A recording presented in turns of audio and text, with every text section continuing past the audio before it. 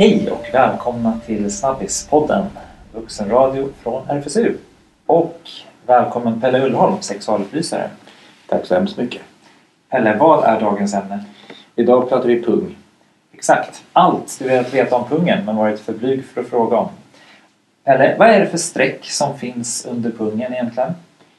Det streck du ser under pungen, det kan du se egentligen på hela penisskaftet och även i mellangården som en zigzagsöm. Och det är för att man har vuxit ihop där som litet foster i magen. Man har varit två delar som växer ihop.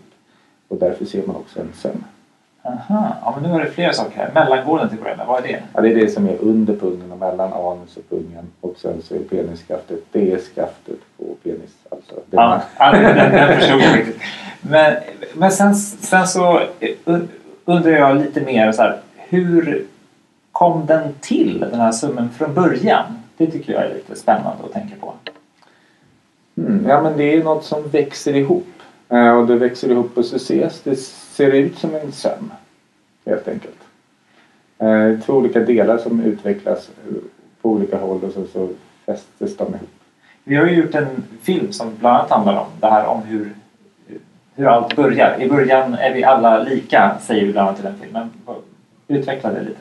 Precis i början så är det ju åtminstone helt omöjligt att se på utsidan om det kommer vara en person som får en penis eller en som får en snippa. Nu snackar vi fosterstadiet här någonstans. Precis. Och det är där, det är ungefär samma veva som den här sömmen då uppenbaras. Det är då man växer ihop så att säga. Och på den ena så växer man ihop och så växer en sak ut. Och på den andra så växer det inte ihop hela vägen och då växer det inte ut någonting. Utan då finns det innehållet inuti i större utsträckning.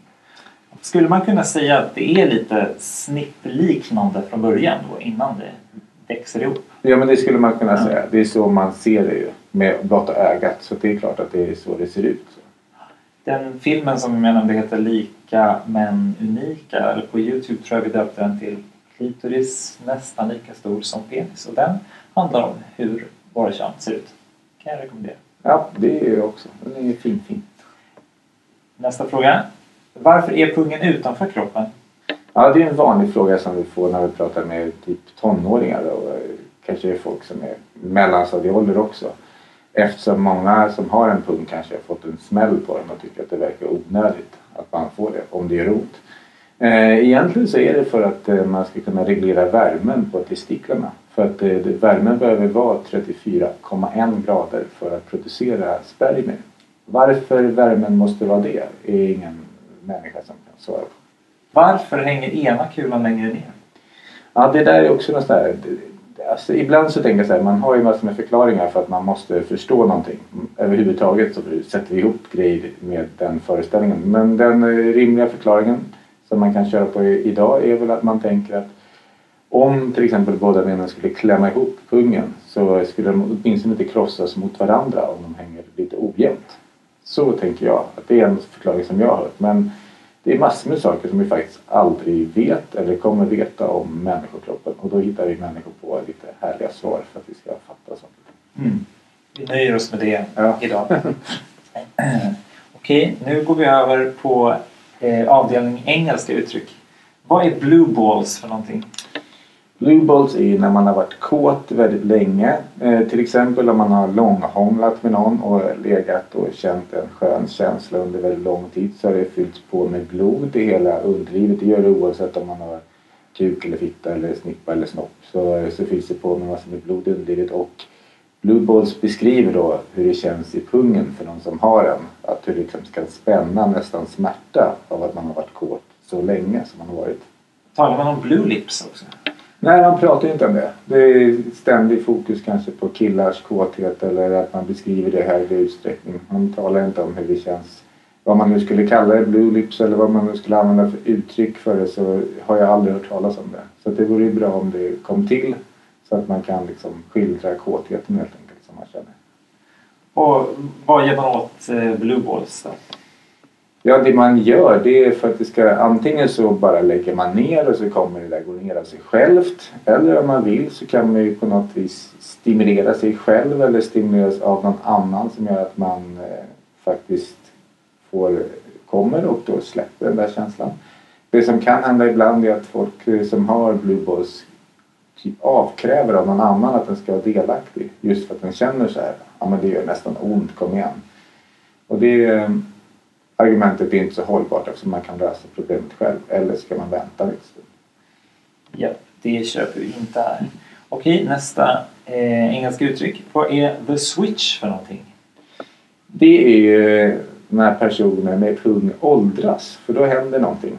Det händer med hela huden kan man säga. Man blir slappare och man har mindre elasticitet i hela huden. Det kan man se i ansiktet, man kan se det överallt på hela kroppen.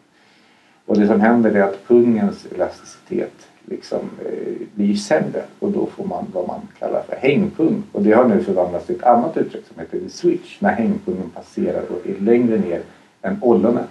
Så att liksom pungen är längre ner än ollonet på kuken. Okej, och det är den övergången då som innebär the switch? Det är någon slags nästan övergångsålder. Skulle man kunna säga. Vad jag hörde det första gången i en tv-serie som heter Solsidan. Och där var en av männen då helt besatt av the switch. Och såg att alla tänkte att han genomled denna process just nu. Det var hela grejen för honom. Det avsnittet. Okej, vad är teabagging för någonting? Nu över till en sexuell praktik. Det är trevligt att vi pratar lite sex. Teabagging är en metafor som man nästan kan räkna ut om man tänker på vad det låter som. Det är att man doppar pungen i någonting. I det här fallet en mun istället för en kopp. Så att det är någon som omsluter pungen med läppar och mun. Pungsex helt enkelt. Pungsex, ja. Ja. Ett av flera sätt att ha pungsex på egentligen skulle jag säga. Alltså pungen är ett område som av någon anledning tycker jag verkar vara lite förbigånget. Man koncentrerar sig mycket på kukskaftet och återigen då mellangården som jag förklarade förut. Området mellan pung och anus. Och anus känns också mera liksom något som folk pratar om. Än att man kan smeka pungen, man kan slicka på pungen, man kan ta på den på olika sätt. Det är ett jättekänsligt ställe. Både när man själv onanerar eller när man har sex med någon annan. Till exempel en annan praktik där man använder pungen lite indirekt i alla fall. Det är inte ovanligt att en del uppskattar vid oralsex. Alltså när man suger av någon samtidigt tar i pungen och drar den bakåt. Att en del tycker att det är en skön känsla när man tar på pungen på det viset. Så glöm inte bort den. Även om du har som fokus att stimulera en annan del av kuken så glöm inte bort pungen under tiden. Den kan på något vis användas då också.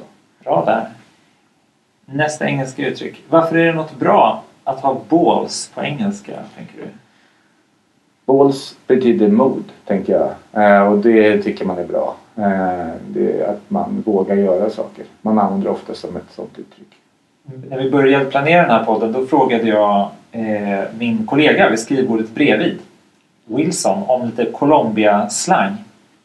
Så nu har jag fått lära mig hur man pratar om pungen på gatan i Colombia. Och där använder man ordet huevos som från början betyder ägg som slang. Både positivt och negativt. Och det jag tyckte var lite intressant med det här det var att det förekommer i flera olika betydelser.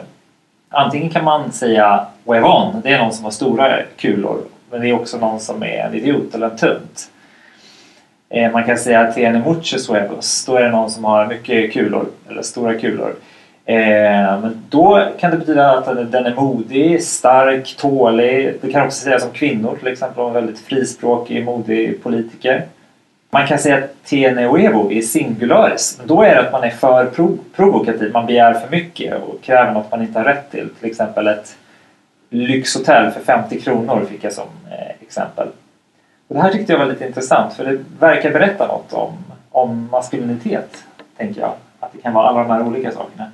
Ja, men det är ju spännande när man ser på maskulinitetsforskning eller kanske man ser på hegemonisk maskulinitetsforskning så finns det olika teorier om att det finns en nivå av maskulinitet som liksom är värd att idealiseras. Den är eftersträvansvärd.